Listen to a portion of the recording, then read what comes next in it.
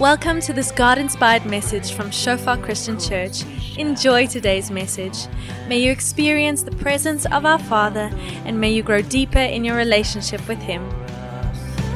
Oh, Jesus,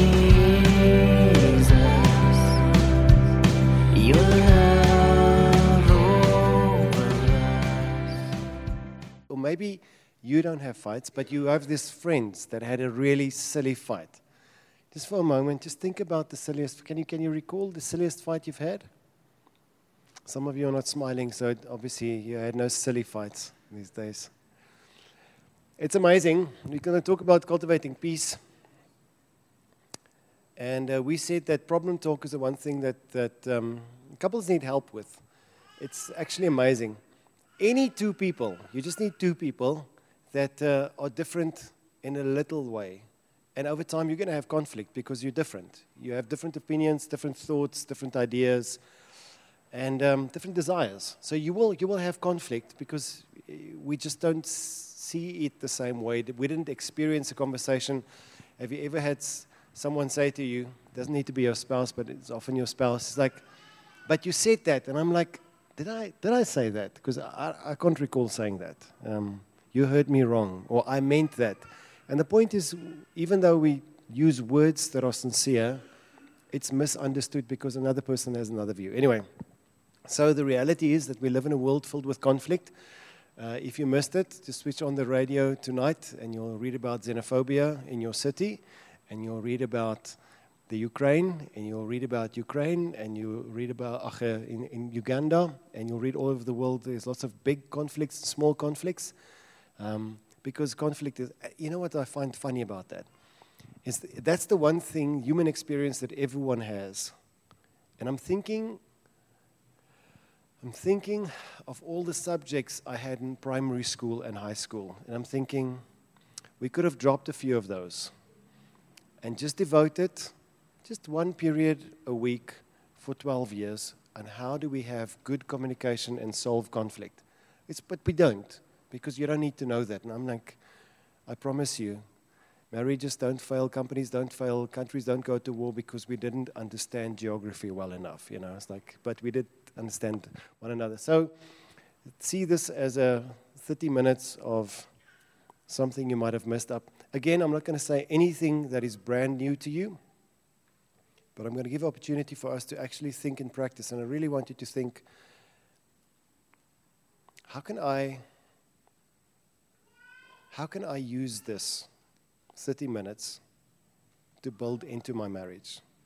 Perhaps I can learn. I know my spouse will hear what he needs to hear, and I'm going to pray that Ross will say it in a way that he can just stop doing that, but maybe I can learn it as well. Okay, so peacemakers sow seeds of peace, and they reap a harvest of goodness. And that's the way in which we cultivate a robust community, robust. Why should we resolve conflict? Why should we? The first thing is, and you know this, I always say to my wife, and I always say to my kids, and I say to the people in our congregation, you only have one heart. I only have one heart. It's not possible for me to be bitter and angry about one thing or one person and assume that my heart will be warm to everyone around us. That's the first thing. The reality is that if there's unresolved conflict, unresolved anger, unresolved pain always goes to unresolved, always resenting, always goes to anger, which grows into bitterness, which grows into resentment, and which goes into rage at some point. Either you're going to just move away. It's always more rewarding to resolve conflict than to dissolve a relationship. Something you can write down. It's always more rewarding to resolve a conflict than dissolve a relationship. We find joy, we find shalom in relationships. So when a relationship's not lekker, we want to move away from a company, from a neighborhood, from a community, from a relationship, and think we will have a greater life. We rarely end up having a greater life. It's always more rewarding. So the first thing is, why do we resolve conflict? Jesus said it through his apostle John, and he said it a few other times as well, but it's not possible to have a great open relationship with God, which brings peace and a sense of meaning in my life, but I don't have peace and meaning with the person next to me. So I have to resolve this to enjoy this and to enjoy peace. I have to resolve it because I can't keep it there. I have to resolve it to have peace here. Peter probably quotes Malachi when he says, "Husband, love your wives and honor them." Why does your prayer go unhindered? Because of the way in which you treat your wife. And can we say the same thing about the woman towards the husband? It's not possible to have an open, clear relationship with God with unresolved conflict in our life. Sort it out. And it also just blocks your joy. Jesus said, what's the point? What's the point if you gain the whole world? What's the point if you gain that contract? What's the point if you get an applause from your company? What's the point if you are successful in this area of your life? But you lose your soul, you lose your joy, you lose your peace in your house. What's the point? So it's a priority. So how do I resolve conflict? This is really, really helpful. You've read 50 things. I compiled a few things here. The first thing I want to say is that conflict should not be avoided, and we shouldn't just appease. So it's not the fact that I avoid or ignore the situation. It is true that there are seasons in your life where you live with the tension of unresolved conflict, of an unresolved situation, but you can still maintain peace with your wife, a maturity to say, we really don't see. It's possible to not see eye to eye with about everything, but still walk hand in hand with someone. So it's a beautiful metaphor. It's possible that we don't agree about everything and yet hold hand in hand. So you can make peace without solving every difference, without bringing conclusion to every difference. So the goal is we aim for reconciliation. So I own my part. I listen for perspective.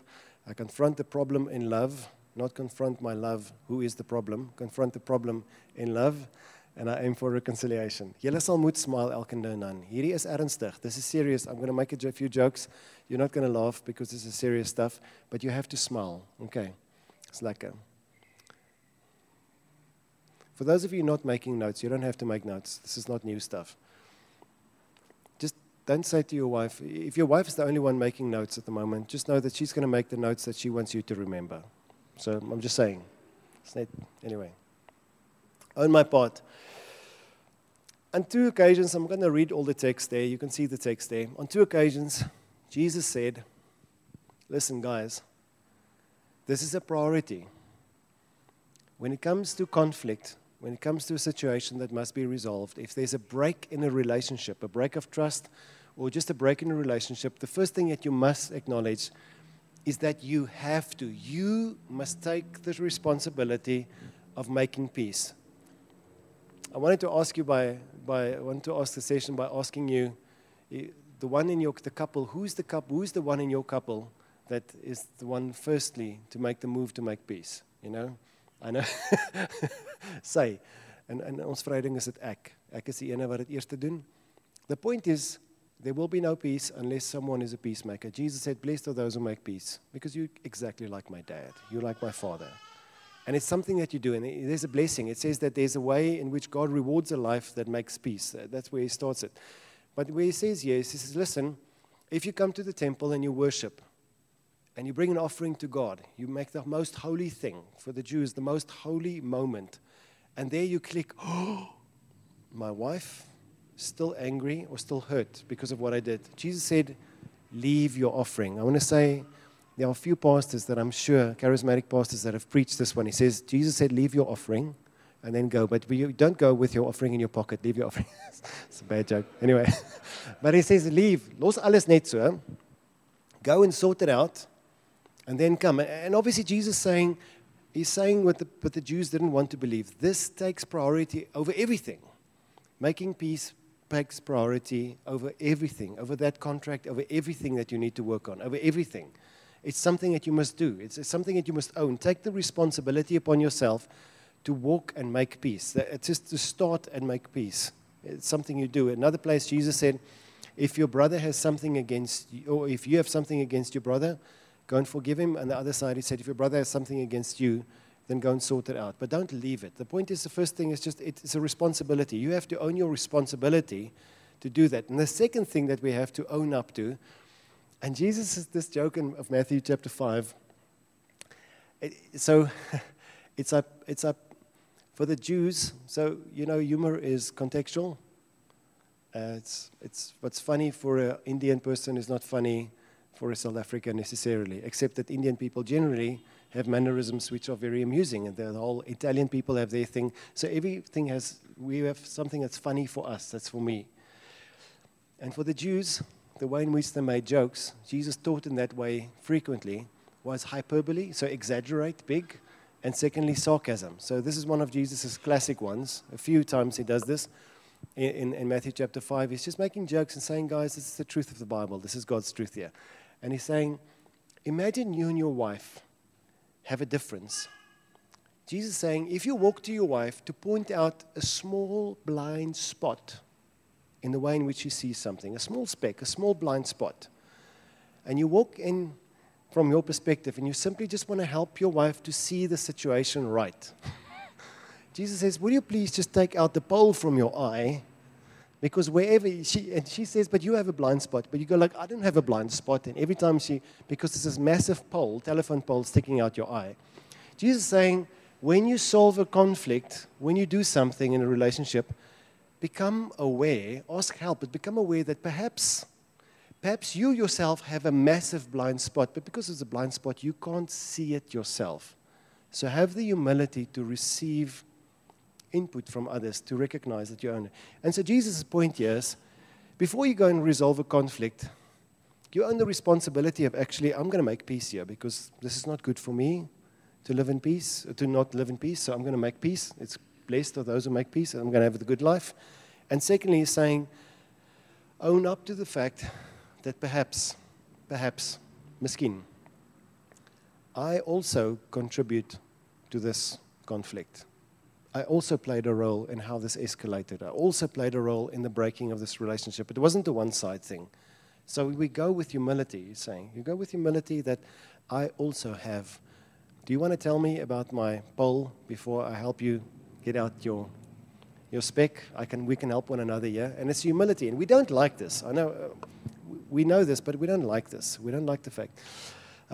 So there are two reasons, typically, biblically speaking, that contributes to conflict in a relationship.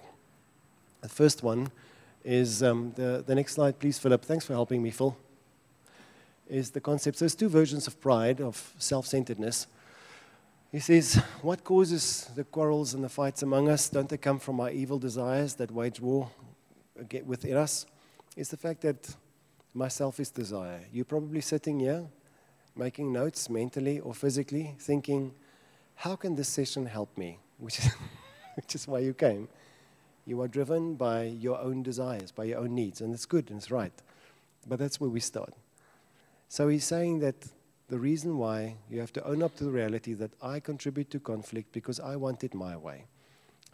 We have a friend, they did marriage prep in another place, and I loved it. They said, the pastor gave them the counsel, and this is good, maybe you can practice it at home. Because you can learn from your toddlers. They said that whenever you become really angry in a situation, really angry, you can try this in your corporate office as well. You're really angry.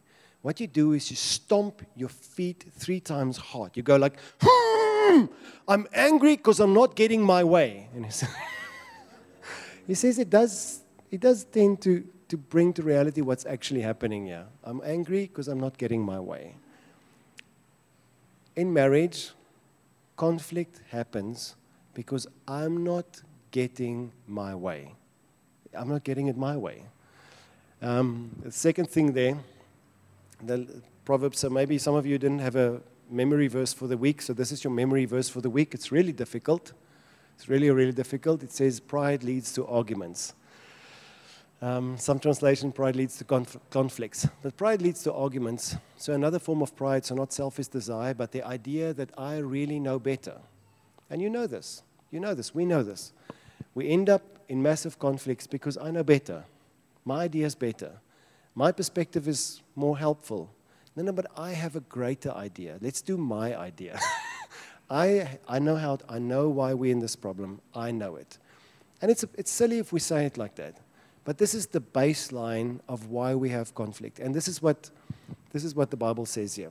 The first thing, so when we start with when we want to resolve a conflict, you take it on yourself. It's my responsibility to resolve this conflict. I will go there. I will make peace. Whatever we need to do, I will make peace.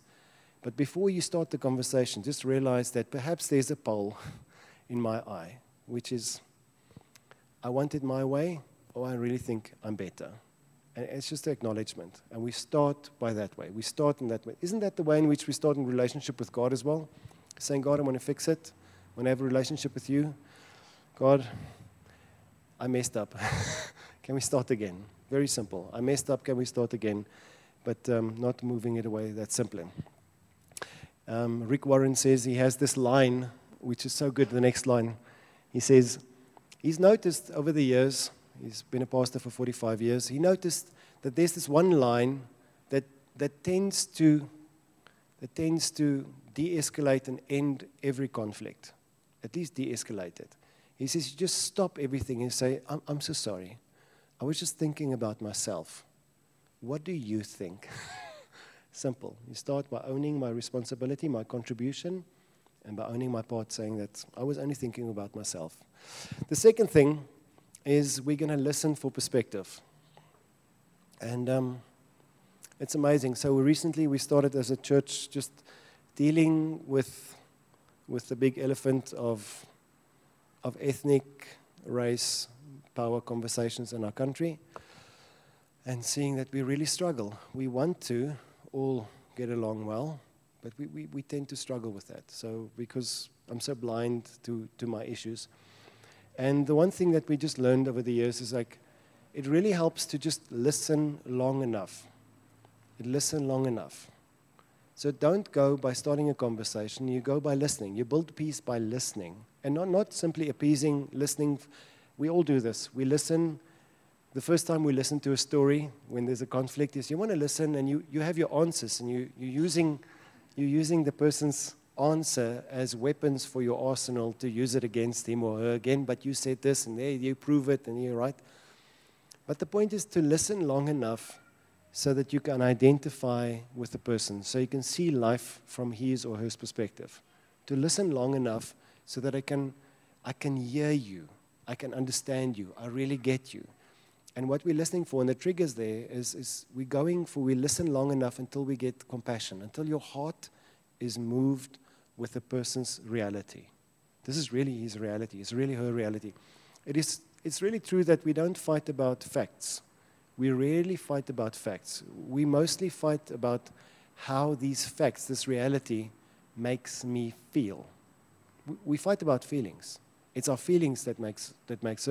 So to point to a person, to try and show to a person how he or she is wrong is never helpful in a conversation. It's never helpful unless the person asks for that.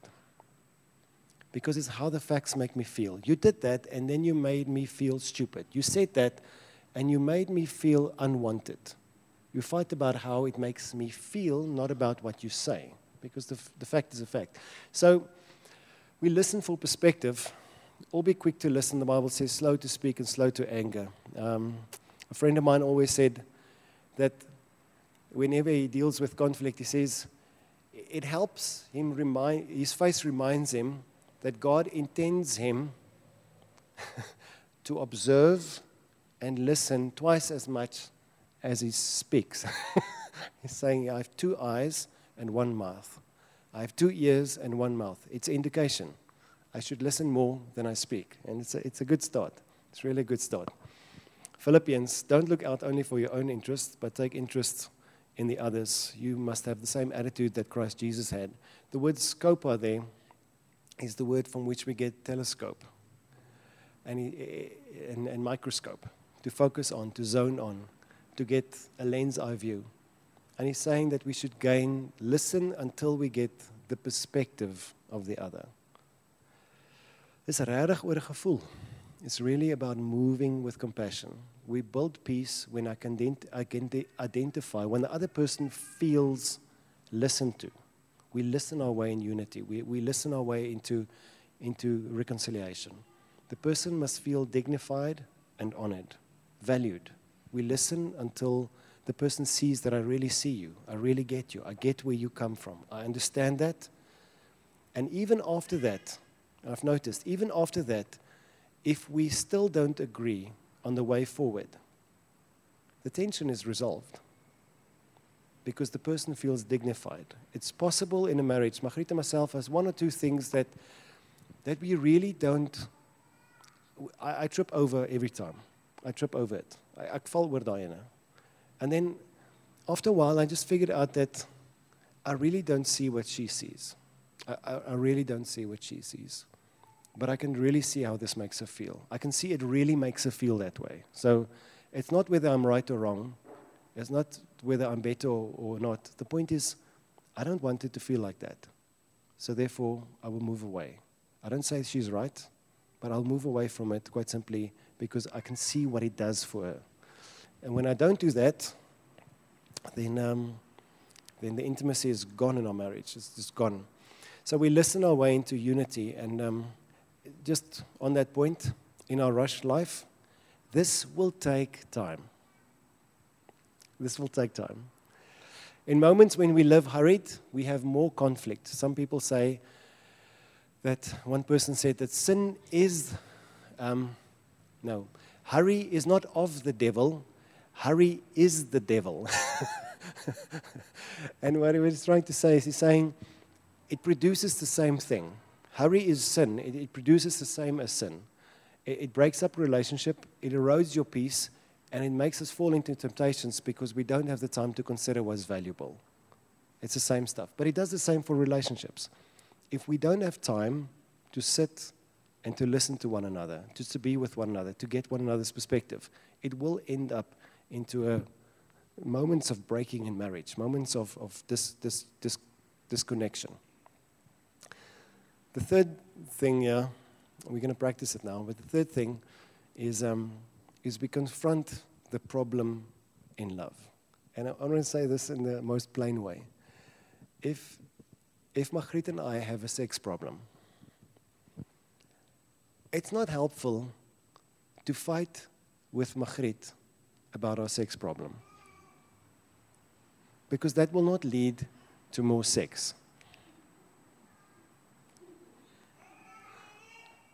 What is helpful is if Margriet and myself confront the problem of a breakdown in intimacy together, and we resolve the problem of breakdown in intimacy together. It will lead to sex. So fighting with your spouse about the problem is not helpful. We don't confront the spouse, we confront the problem. It sounds technical, but it's really simple.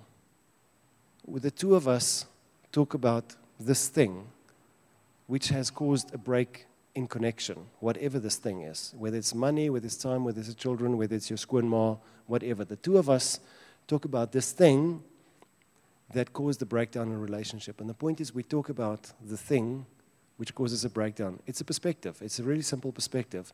But we have to confront the problem. We have to talk about the problem, but we don't talk to the enemy is not the person.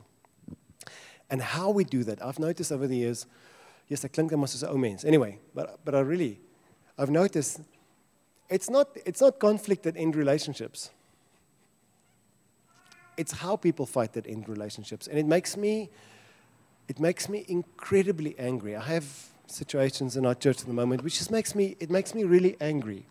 Because if you fight with your spouse, we're all going to fight at some point. And fighting is good because fighting is the way in which I become aware of pain that I cause. It's feedback. I cause pain. So it's feedback. It's good that we bump into each other. How would I know that I bump in? She can ignore it forever, and we can see this. Some, the pine, denneboom type mense, suurboom, denneboom type mense, the introverted people will for a long time suck up whatever is necessary just to maintain peace, because we are not prone to having conflict. Few people, we know people. I know a few people that love fighting. They love fighting. They always look for an opportunity to fight. The rest of us just gradually move away from them, step away from the vehicle because they're fighting all the time.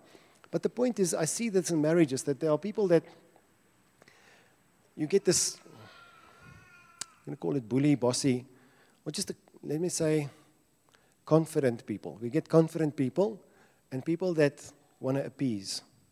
Just avoid or appease, don't want to go to the conflict. And you can live like that for a while and think you have a happy marriage because the wife or the husband, the one who's not so loud, will just become silent and not fight because she doesn't like fighting. She just likes peace, or he just likes peace. But after 15 years of marriage, my perspective, 15 years. 15 years of marriage, at some point, the quiet one just goes like, I've had enough of this. I've had enough. No, I'm not going to have this anymore. No, I don't do this anymore. And either the heart is so hardened that she moves out, or he moves out, or just moves away, or just shuts down and goes on with her life or his life. Or she says, genoeg hiermee, or he says, genoeg hiermee. Jy het nou genoeg geskree. Is nou klaar. And then the conflict actually will come in. But by that point, there's a lot of resentment and bitterness built up in the situation. So we're going to have this conflict. You're going to have this conflict. But what I find, this is what I wanted to say. What I find is not the fact that we have conflict that ends it. It's how we have conflict. And what makes me angry is when people use the words and the accusations, the stuff that they throw, the labels, just how they, and I'm thinking, you want this woman to undress again and be intimate with you. How do you see this happening? How do you unsay these things? How do you remove all your WhatsApp messages where everyone knows, or social media posts where everyone is like, is he really saying this about his wife on social media, or is she, how do you undo all those things? You just to stop it, to think, fight in such a way that she will want to be intimate with me again. And I'm not sex obsessed now. I just mean, you want to talk about the connection. You must fight in such a way that we can build an intimacy, not erode it. So obviously, in the times when we have conflict, you're not going to kiss one another immediately now. However, at the end of every fight, there must be verzoening, like kissing one another again, just to go, we tight here, ne? Even if it's like a, it's like, anyway, but the point is, so some people make cutting remarks, but the words of the wise bring healing. I have a friend who just say that, no, he's done with this. So he's also gunning for robust community. And it's like, nee man, ons kan nie so tiptoe oor mekaar nie.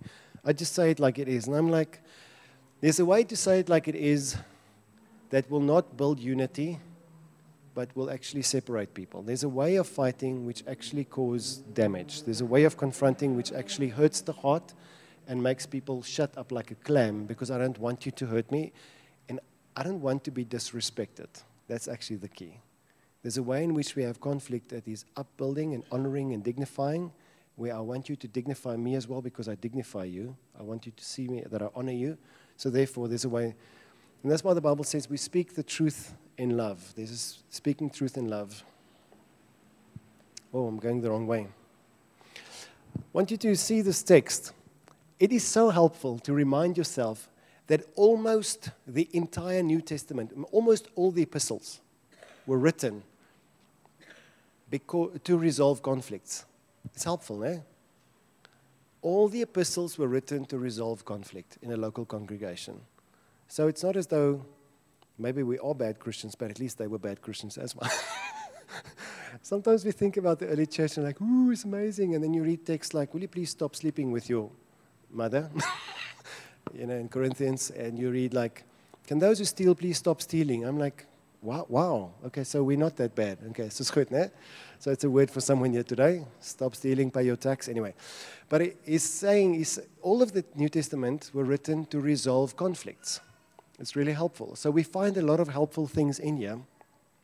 And the one thing there that in the next slide, thanks Philip, that Paul, so you can take any of the text, Ephesians, Colossians, all of them, Philippians, chapter 3 talks about please help these two women resolve their conflict, probably elders, it's like big things. But this is one thing that he does here in, I think, Colossians, which is extremely helpful. He's telling the church, how do we resolve, he starts with how do we resolve temptation, and then he says, so now that you have two different parties in the church, how do we resolve conflict here? This is his aim. And then he talks about setting your heart on things above, setting your mind on things above, not on things below. But then eventually, verse 8, he talks about removing what we call weapons of mass destructions. When I was young, I couldn't pronounce an R or a S. So when the kids ask me, what's your name? I say, Hoth. Hoth. And like, what? It's like Hoth. And my mom was a pre-primary teacher, so she was a teacher. So I would walk to my mom and say, Ma, sê vir die stupid mense wat's my naam. Hoth. Anyway, mass instruction. So it still slips out every now and then. Yeah.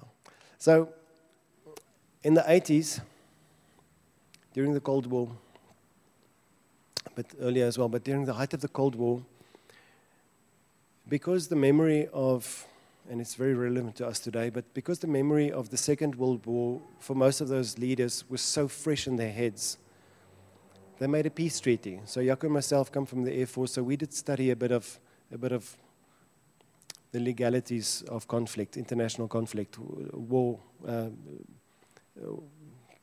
What do we call it, Jaco? Anyway, international combat war. Anyway, but it's amazing. They made a peace treaty to say that, listen, so even though we know our countries are at war, and we are aware that we're doing lots of espionage and stuff and bad stuff, we must agree that we will not, MAD, that we will not have mutually agreed destruction conflict.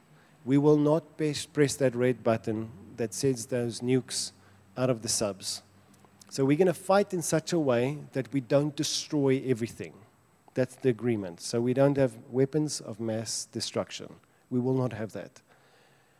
If they could do it to pagan nations, I'm sure we can do it in a marriage. So when we have conflict, before we have conflict, if you sit down to have this peace conference with your spouse regularly, just agree. Says, listen, Meatloaf, I will do anything for love, but I won't do that. It's like, we won't do that. We will not do the weapons of mass destructions. And this is what Paul does. He says, listen, if you have conflict, put away these things from you. Firstly, put away anger. Let there be no anger coming from your mouth. Don't just calm down and be at peace and talk calmly. Don't let wrath come from your mouth. Don't let anger come from your mouth. He says, don't let malice. Malice means I will do and say stuff. The goal is to hurt you. So we always say in rugby, you play the ball, not the person. Play the ball, not the person. It doesn't happen, but we all know what we want happening. So at home, stay with the problem. Don't say hurtful things to put your spouse on a setback, or to let her close up. Slander. We don't. Yeah, look at it. When I'm Magriet, yes, it's amazing. So when my people at work meet me, Magriet's work at the hospital, they think I walk on water. They think I float. They think it's amazing how they talk to me. And like, wow. And I'm like, weird. But that's the view that Magriet portrays of me. When she talks of me, and I mess up. I do stupid things. But the point is, from her colleague's perspective and from her friend's perspective, I am absolutely amazing. I'm really amazing. Even though we have ups and downs, the people in her life really, really think that I'm amazing. And it's not as though she has friends that know everything. I mean, we go to them. We go to them when we have problems. We sit down with them, we say, listen, can you help us here? You're not counselors. Can you just pray with us? Can you just help us? Let this moment be a moment of connection because we're struggling. So, but the point is, she does not do slander. She doesn't talk bad things about me elsewhere, because when you do that, it doesn't just shape your reality. Because imagine now we kiss and make up and everything's amazing. All her friends still thinks I'm evil. All her friends still thinks that I'm bad influence to her. Although she's made up, there's these secondary offenses with me that is running out there. Anyway, take away obscene talk, take away slander. Obscene talk is just swear words. For God's sake, I mean this really, for God's sake, take away obscene talk from your mouth. Do not fight with swearing and saying dirty things. How do you expect to be intimate with the other one, with a heart being drawn to you, when there's a habit of speaking obscene things? This was written to the church. That's why I'm confidently saying it to the church, because it's probably in here you were at some point unsaved, and we are still growing holy. But take away this for the sake of unity. So fight in such a way, and don't lie. He just adds that as an afterthought. And then he says, so what do we do? How do we build unity? It's that compassionate hearts, and that's what I said in the beginning. Listen long enough that you can identify with this person. Listen long enough until you moved on the inside with this person's reality, what he thinks, what she thinks. Set aside your ideas. Do what Jesus did. Don't just think about yourself, but have the interest, have this perspective of the other at heart. Listen long enough to be moved in your heart to this person. Kindness, so that you actually want to do good to them. Humility, so that you don't think your needs are the paramount and the most important one. What did we say? Pride leads to arguments. Humility leads to it's just connection. I didn't think through that one. It's beautiful. Meekness and patience, bearing with one another, and if anyone has a complaint, forgiving with one another from the heart, even as the Lord has forgiven you. I'm not going to stop there. But that's the thing. No foul language, no abusive language, Paul says again in Ephesians, because the church apparently has always had this problem, that when we get angry, we do what the world does. He's saying this in a context of conflict, because he said before this, he said, let not the sun go down in your anger. Ephesians chapter 4. Philip, thanks. Next slide. Ephesians chapter 4. Let not the sun go down in your anger. And then he says, when you have conflict, I want you to read what it says here. He says, don't use any foul or abusive language. Let everything you say be helpful so that it will bring what? An environment of encouragement to those who will hear them. So in your conflict, Paul is saying, fight in such a way that it's uplifting, that we build each other up towards a point of unity. Fight in such a way. So it says, have the conflict. It doesn't say conflict is bad. He's saying, just don't let the sun go down on your conflict. Make it a priority, an urgency to solve this thing. But fight in such a way that it can actually help and build one another up. And then, this is the slogan again of, I think it's Rick Warren, fix the problem, not the blame. In your conflict, fix the problem, don't fix the blame. Don't put the blame on someone. Just fight to fix the problem rather than the blame. Don't give someone the fault. Solve the problem for God's sake. And then the last one. Aim for reconciliation and not resolve. Ek het nou te lank gepraat. Aim for reconciliation, not resolve. He's saying it's possible to see eye to eye, to walk hand in hand with someone without seeing eye to eye with the person. It's possible. It's possible to live with the differences in perspective and opinion. It's possible. It's possible for us to not agree. It's possible to have a loving, respectful union without agreeing about everything. So the point of the conflict resolution is not to find agreement about everything that went wrong. It's simply to build the trust in the relationship so we can walk forward. Maybe this is not the case for your marriage, but we all know these people. They can't move on until they agree about everything. They can't move on until we agree. So we're stuck in the past somewhere, and we can't move beyond that. So it is possible to actually build a reconciliation, to build trust again without fixing everything. And let that be the goal. Let it not be the goal to talk about everything that went wrong. Just how can we move forward? How can we build forward?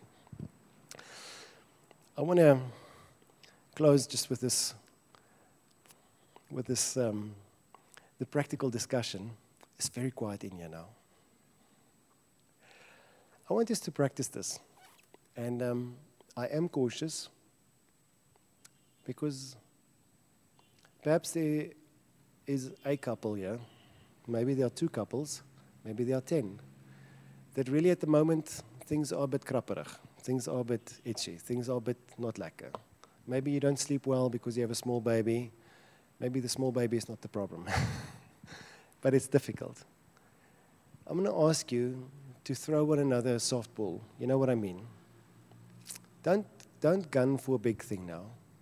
Even if you have to take a fictitious, funny story, but to practice conflict resolution. So it's funny. Even if you think it's a bit tense in your marriage at the moment, just say, take a funny story. The 3 little bears came home and there was someone in their bed. Take that and they just talk through that. It's funny. Just to do that for a practice. My experience is it's improbable that the first thing that you will do this with is the big thing. So before you really have a big fight and you need to talk it out, just practice it with the small thing. So small situation, small funny situation, maybe a real situation you want to talk through. Someone will listen and the other one will talk. And you will share this. Firstly, just ask one another. So typically, scale 1 to 10, how well do we do with conflict? Do we avoid it? Does it always escalate in a big fight? What do we think? So just tell yourself that so we can agree on that. If that is the reason why you're fighting, maybe that's a good start. Then just say, own my part, I'm here. What is my contribution? What is the pole in my eye that constantly bashes it up? Do you want to help me with that? And you just listen for perspective. If all you do now is simply just listen for the other person's perspective without going anywhere else for the next half an hour, this is meaningful. This is really, really meaningful. This is really meaningful. And then confront the problem. Let's talk, how can we move forward? The question is, how can we move forward? How can we move forward? What will help you move forward? How can we move forward so we can just, where do we want to go? Cultivate affection, warmth, and encouragement. Build the intimacy in our marriage again. How can we do that? What is the one thing that we can give one another so we can build our intimacy again, walk hand in hand? Is that goed vir julle? Can I ask you close your eyes, please? We're going to ask us altar call for salvation now. Just while your eyes are closed, how many of you are confident that you can do this now? So please, eyes closed. You can do this now and it will work out well. Raise your hands. Okay, great. Eyes down. Thanks. Eyes open. Thanks.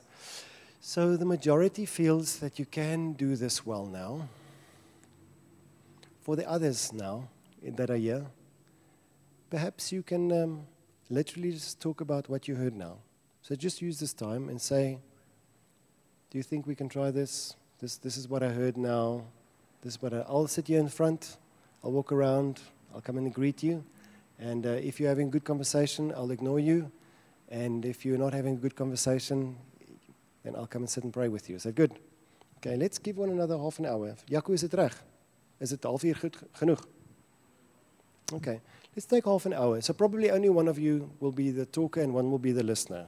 Okay, is that good? Okay. There's a slide. There's the homework. So we're still waiting for 1 or 2 people that are taking a bathroom break, but I think it's good for me to I want to close in prayer and then invite you to 2 by 2 in your groups. Just find someone that looks relatively friendly. Okay, so you must find someone that you look at them and you think, I don't think they're going to judge me. Like, you must find someone like that. So you must look like someone like that now. And I want to invite you just to take your piece of paper and to be vulnerable, to say, I think this is what we dream. And obviously, you did this quickly. So no one will judge you because your dream doesn't look amazing. But just take actually more what's on your heart than the paper and just say, guys, this is what we think at the moment, our first initial quick introduction. This is what we think. This is what we dream. And I want the other couple to receive that and simply just to listen, to give it time to share theirs. And I want you just to pray for what they dream. Just to pray, to trust God for that. And if you know each other well or you feel safe, you're welcome to say, when you pray for me, you can also pray that we'll be better at this one thing. But just pray a blessing. Mostly just pray a blessing over the other couple, that which you desire for yourself. Lastly, you saw on the slide there's something about feasts up there. Biblically, feasts are embodied hope. So when you think about the Feast of Tabernacles, the Feast of Lights, the Feast of Harvests, it is the feast that embodies that which the good life is. God is dwelling with us forever. Feast of Tabernacles. God is with us as a source of life and hope with us forever. For many from our South African Christian tradition, Christmas is a feast of, this is what the good life looks like. Look at the bounty, look at generosity, look at the family around the table. This is the gift. Because Jesus came, see what we have in our house. Festivity, joy, thankfulness at the end of the year. So I want you to think, when you go home, what is something that your family can do on a regular basis that embodies this hope? For the Jews, it is Sabbath every week. God is with us. We're not working. God will provide for us. See, we're sitting around the table. This is the richness that we have. We have sufficiently for today, and this is the riches that we have. God is so for the Jews, Sabbath is the embodiment of a hope of a life with God, the good life. It embodies everything about the good life. And the neighbors around us, we share together. So I want you to think, and maybe for now it's just a Thanksgiving feast or a Christmas at the end of the year, but when you do it, to consciously do it as a reminder. So think about your dream. Look at what is one thing that you can do together that embodies this picture. What would it look like if all of this suddenly happened? What is the closest I can do to do this? So like a long feast table or like a family holiday or weekend away type of thing or whatever you can. Anyway, so it's amazing. I want to pray for us, and then I want to invite you to be with one another. Thank you for today. It will be the last time we'll have a microphone. Thank you for coming. Thank you for making the first time for me lekker, like for you as well. Thank you for your grace.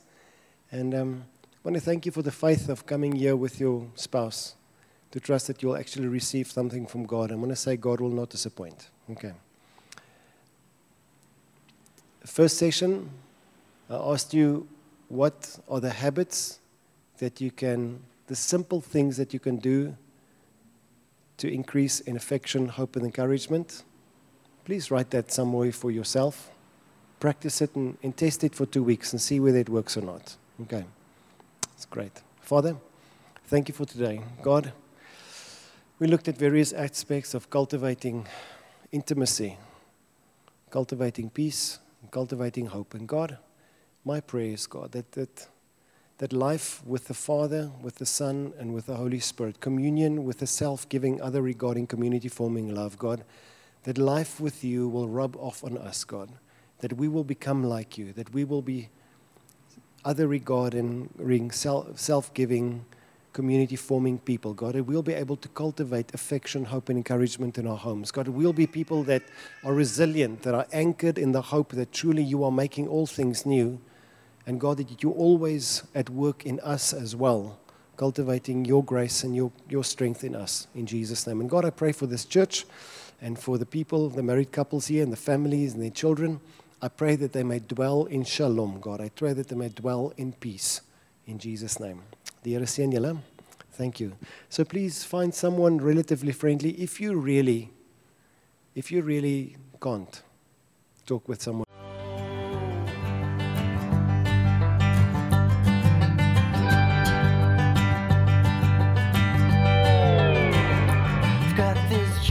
Thanks for listening to this message from Shofar Christian Church. We believe that you enjoyed your time with us, establishing God's kingdom and His glory in your life. For more info, call us on 012-362-1363. Email us pretoria@shofaronline.org. Browse our website www.shofaronline.org or like us on facebook.com/Shofar Pretoria.